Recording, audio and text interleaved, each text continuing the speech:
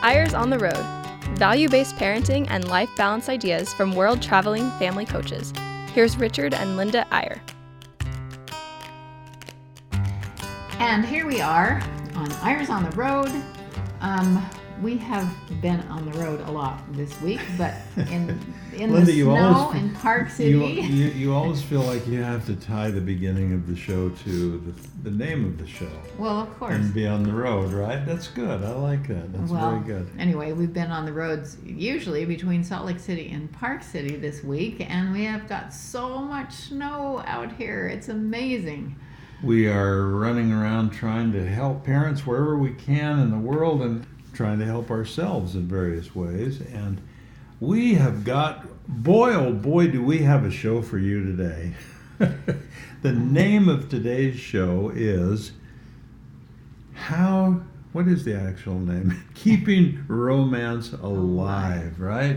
And all of us who are married and many who are not married but have a relationship, boy, is there one thing we want, and that's to keep that romance alive. And so we're going to start off very personally today because we had quite a romantic experience last night. And then once we've exhausted that, we're going to try to define what is romance really, and how do you understand it, and how do you preserve it, and how do you enhance it, and how do you elevate it, and so on. So if you're listening, be prepared for a kind of do you think it's going to be cheesy and syrupy, Linda, the show on romance? I don't know, but you need to know as listeners that I am married to an undying romantic. I do accept that title. Yes, and I'm sure a lot of you wives out there either can identify or wish you had a little more romance in your life. Or maybe you wish you had less, kind of like you. Or less. I don't know. But let's just say, kind of in preface, that this is an important subject because love is what makes the world go round. But, we're great fans of the old adage that says, if you love them, tell them. And love is not really love until it's expressed and until it's felt by another person. And families that sort of run on love and that have an abundance of it seem to get through problems and handle situations much better than those where the love is a little more buried and a little harder to find, a little harder to feel. Well, this is not really Valentine's Day, but it's close to Valentine's Day where we are. And it is really amazing that we are carrying this through for another while because romance lasts forever. So here's what happened to us last night, and this will give you people who have imagined in your own minds that we are a nice young couple. This will burst your bubble. Yesterday was the 50th anniversary of our engagement. And I guess I have to go back 50 years and tell you that 50 years ago we climbed the tower of Old Main Hall at Utah State University in Logan, Utah. A beautiful tower, almost like a castle tower that goes way up and then has a pointed roof on which is a big A, which is the symbol of the university. And outside, right below that big A, high in this tower, is a little balcony. And 50 years ago, I was determined to do something dramatic enough that Linda would have to say yes. And so I'll spare you the details, but I worked out an arrangement that involved bribery. Well, it didn't involve bribery really, but with a little night watchman who we synchronized our watches, and he let me into this tower, this little creaky staircase, and I took Linda there at the appointed time, and the door was open, and we went up there, and it was snowing. It was a beautiful snowy night, high above the world. I got on one knee, and I gave Linda, and I slipped in a ring on Linda's finger, and then she put me through utter agony for 10 minutes before she finally said yes. Well, the funny part of this is that he was pretty brave. This was totally a surprise to me. We had never talked about marriage. We had dated for a long time. Not in specific terms, yeah. But I was pretty mad at him for surprising me. And you were happy and mad at the same time. I was, okay. And so That's my I interpretation. had to think about this for a while. My whole life passed before me. And actually, it was a pretty amazing, startling, stunning, romantic experience. And so, last night, being exactly 50 years since, and still being in the mode of surprising and wanting to do something at least equally romantic, I had done a little pre-arranging, and so we got in the car and we drove up to Logan, and we went up that tower again. Now, a lot has changed in 50 years. For one thing, there was a big fire there in that old main building, and the tower had been completely condemned, and there was no longer any possibility of actually getting all the way up to the balcony. In fact, the balcony itself doesn't exist anymore. It's just a facade. But I talked to the office of the president of the university, and I tried to pull strings, and I tried to wield all the influence I could. I said, look, we're celebrated alumni. We donate money to this institution. Linda was on the board of this institution. You've got to think of some way to get us back up in that tower. And the president of the university, their office said, I'm sorry, you'll just have to talk to the Office of Risk Management. So I ended up talking, I didn't even know there was such a thing. I ended up talking to this head of risk management, and he said, look, the only way you can get up there is to climb these weird little metal rungs of a ladder that sort of goes winding up. It's terribly dangerous. I don't think anyone, even an athlete in their 20s, could never climb up this thing. And so I don't know what to do. I don't know how we get you up there, even if I wanted to. But he said, guess what? In the remodel, you can now get almost halfway up the tower, and it's a beautiful view, and it'll be warm. You won't be out in the snow like you were 50 years ago. So we did. We went up there, and oh my goodness, we climbed up there, and I had done a little work and had reset Linda's engagement ring and added a couple of other rings to it. And I just can't describe it, Linda. It was so romantic. It just brings tears to my eyes.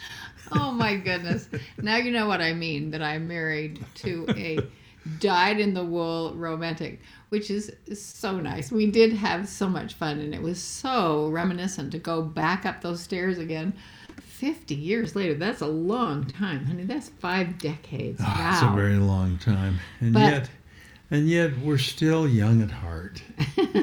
That's the important thing. Well, we were just having breakfast with some friends, and we were talking about, they were talking about their anniversary because they'd recently had one too. He said, oh, I just said to my wife, come on, we're going down to get you a ring. She's like, I don't even know if I want another ring. No, get in the car. We're going to get a ring. And he was laughing because he's the most unromantic person, at his own admission. But it really was funny. But, you know, there's something magical about romance. There really is. Well, and there's something functional about it, too, because it's the glue that can kind of hold a marriage together and can kind of hold a family together. I just want you to think as a listener today, whether you're listening on a podcast or listening to a live BYU radio broadcast, think about romance. Is the first thought that comes to your mind that that's an old-fashioned word? Does that sort of bring to your mind, romantic movies, old movies, or Broadway shows, My Fair Lady, or some romantic show? And does romance have a part in a modern world, in today's world, where we do things quickly and online, and we're trying to save time, and we're trying to be efficient and so on? Is there still a place for romance? Well, I would say, I know you would say, of course there is. And sometimes I think we as women get so involved in taking care of everything that has to be done and being kind of overwhelmed all the time that we need to stop and take time to think about romance and to tell our spouses that we really love them. and that we appreciate the things that they do. We just don't do it enough. We take them for granted a little bit. Sorry, honey, but I really do. You don't take me for granted. Honestly, I have to tell you this.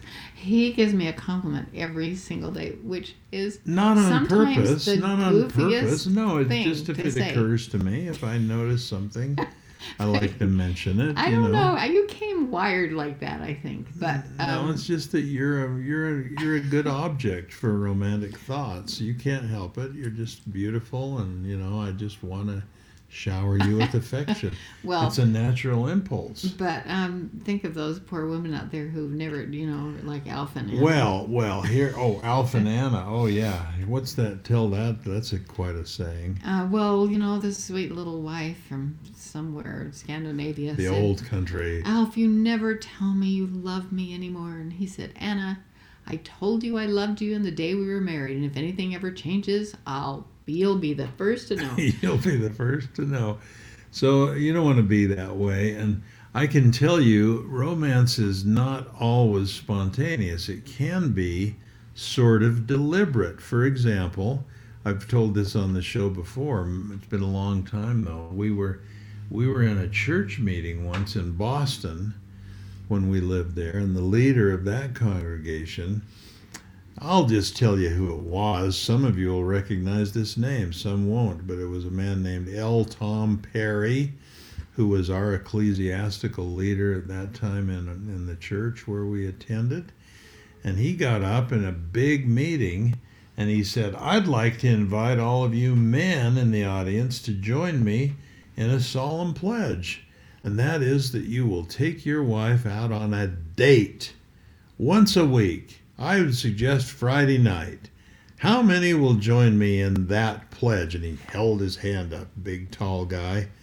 And he didn't budge until every man in that congregation got their hand up. The ones that didn't put it up right away finally got shamed into it because no one was saying anything and everyone was looking around to see who didn't have their hand up yet. And they finally all put their hand up. Now you may say, wow, that's kind of forcing the issue, isn't it? But he made an interesting promise that day. I still remember it. He said, if you couples will go out on a date, I mean a real date. I mean like back when you were young. I mean like courtship. If you'll do that once a week, it'll make a big difference in your family. Your kids will feel it. Your house will feel it. Your whole life will benefit from that little touch of romance every week. And he said, make it romantic. Surprise each other. Go to nice places. Have some flowers. Do different things. And I think some people were a little begrudged about that, but I think it's a pretty powerful suggestion. Well, it was really, he's such a great man, and he has followed his own advice. He's gone now, but it really is such good advice to keep track of each other. I mean, I'm sorry, but I remember when we had our 9th baby, just admitting to you when we were home that first week. When we're not going on a date this week. We are not going on a date. Not only that, but you know what? Now we have 9 kids. I can't have 10 kids. So you got to take care of yourself. So we're going to finish that story and give you some more in the second half. We're going to stay with us through this little break, and we're going to dissect the word romance. What does it really mean? How do we get more of it? We'll be right back after this short break.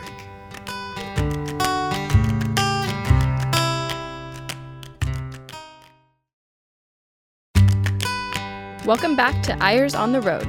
Here's Richard and Linda Eyre. And we're back today talking about romance. I ended with a story about telling Richard that I couldn't take care of him as well as as all the children, but that's a mistake. I mean, you really do have, no matter what. I mean, there are times when there's less time you can devote to your spouse, and sometimes you get in that bad habit and you don't go back to taking care of them when you can. Well, and taking care is one thing, but I think what you're saying too, Linda, is you have to, as you get busy and as you have kids in your home and so on, you have to actually plan for romance. You have to designate some time. You can't just say, well, I'll try to be romantic when I have time, because you're never going to have time. So, whether it's a weekly date or whether it's just a note to yourself to do something romantic, or to leave a poem, or to bring a flower or something. And a lot of you are thinking, oh my gosh, that's so old-fashioned.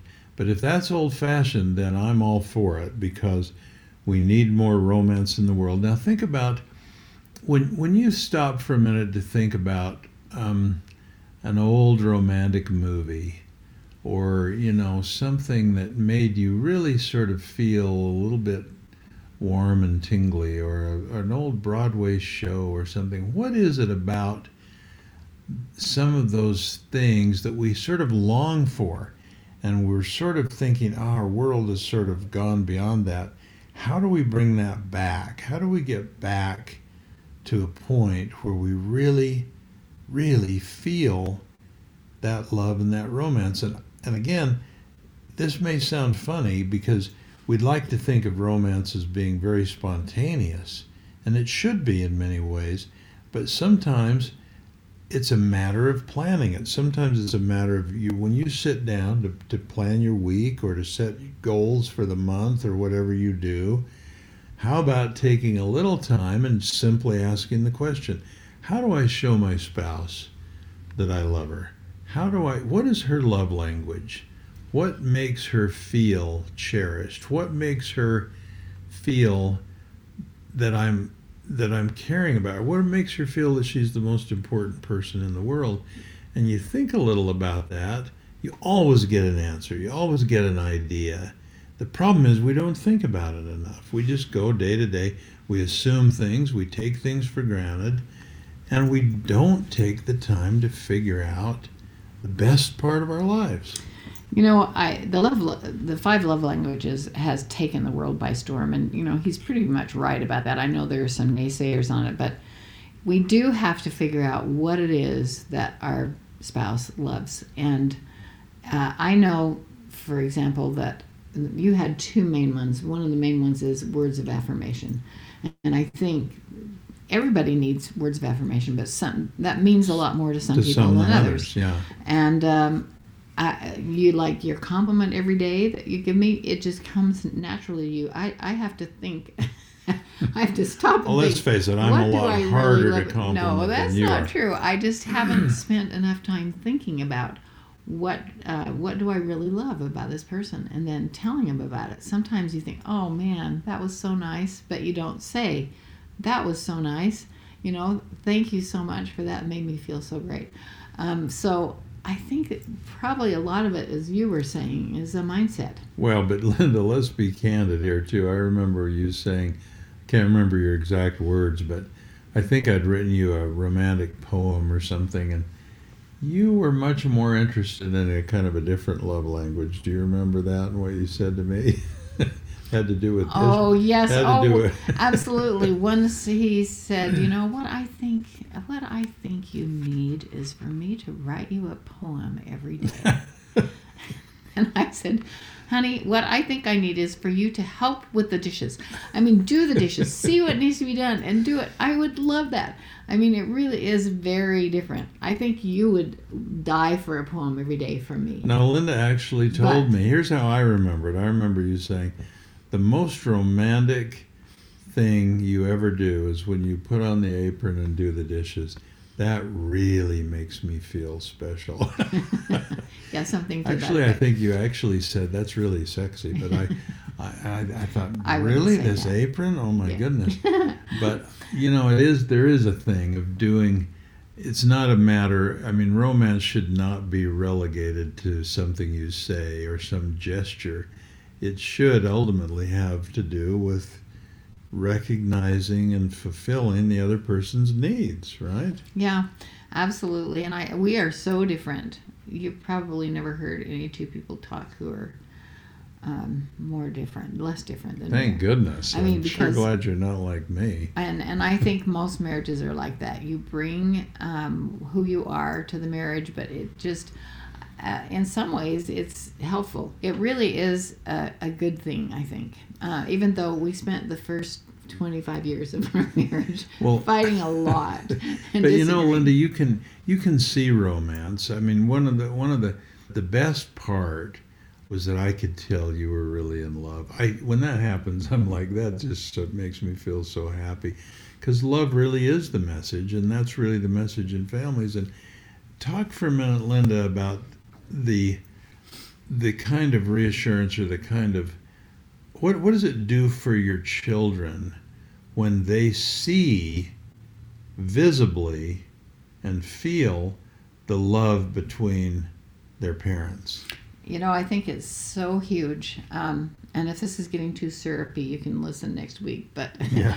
it really, it's amazing. We have one of our couples is particularly good at that. One of our children who are married to someone else, and They really show their love. They really show their love. You know who I'm talking about, even though and we haven't ever talked about notice this. it.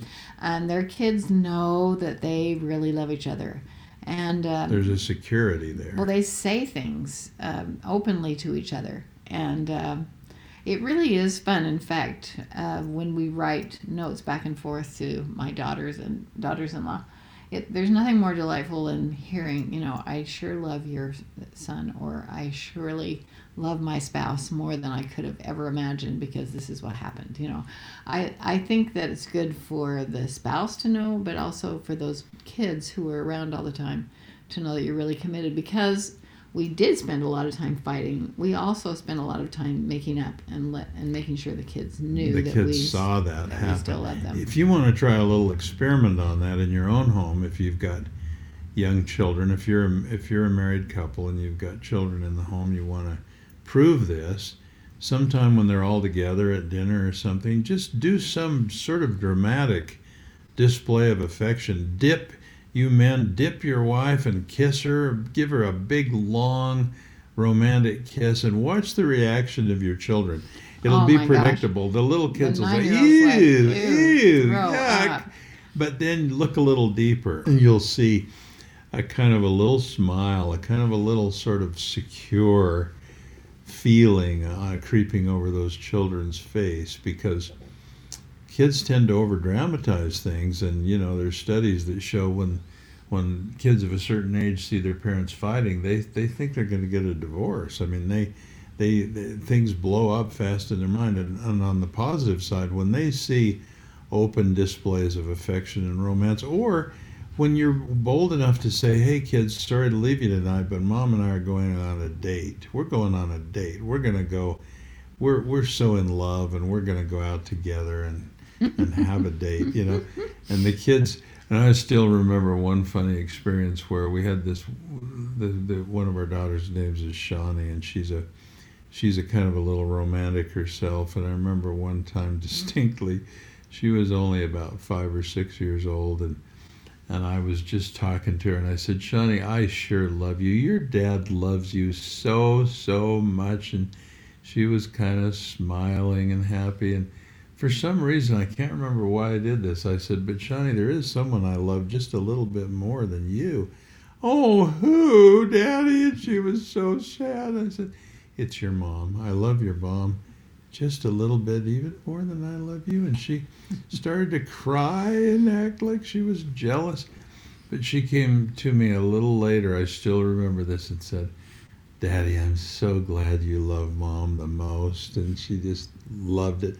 Maybe that's more true of little girls than little boys. Yeah, I don't remember any of our boys coming and saying that to me. And I can't imagine my dad in that generation saying, I just love your mom so much, I'm taking her on a date tonight. It's a kind of a new thing that we express our feelings in front of our kids. But it is so important. For those of you who are single moms or divorced, who have lost your spouse, I'm sorry if this is kind of painful, because there have been some bad experiences there. But we do have to say that it really is a huge component in a happy marriage. Well, everyone's on their own level, and we're not saying, that every person should suddenly transform themselves into some sort of a romantic new person. Everyone has their own way, and some people in a very quiet way have a powerful love between them. We're just saying you usually don't make a mistake by having too little love or too little or too much. Usually, there aren't many couples we've met who say, "Oh man, they're just too much in love." I don't think, but you can sure err to the other side, and it's just, the enemy is taking it for granted. I think that's what we're really saying, Linda. That when you start taking your spouse for granted and just not showing your love or appreciation, Alf and Anna from the old country, that when that kind of attitude creeps in, you're kind of robbing yourself of a certain joy, and you're kind of robbing your children of a certain kind of security. I was wondering the other day, because we obviously have been married a long time, and as we mentioned at the first, but I started thinking, I wonder how much my grandchildren and even our children now have seen me putting my arms around you or expressing love to you, just even with a little hug or a compliment or something. I mean, you got to think about that, because I don't do that very often. You are so much better at that than I am, but I think it is important to calculate how much have I shown my kids and my grandkids how much I love my spouse. Just one more little thing before we run out of time that I wanted to mention. We've finished a book on marriage that's going to be released on our 50th wedding anniversary in July, and one of the chapters that bears mention here for just a minute is called The Romance of Restraint. And it makes the point that in one of the problems today in sort of our media and everything else is that things are out of order. That you remember the old nursery rhyme, first comes love, then comes marriage, then comes the baby in the baby carriage.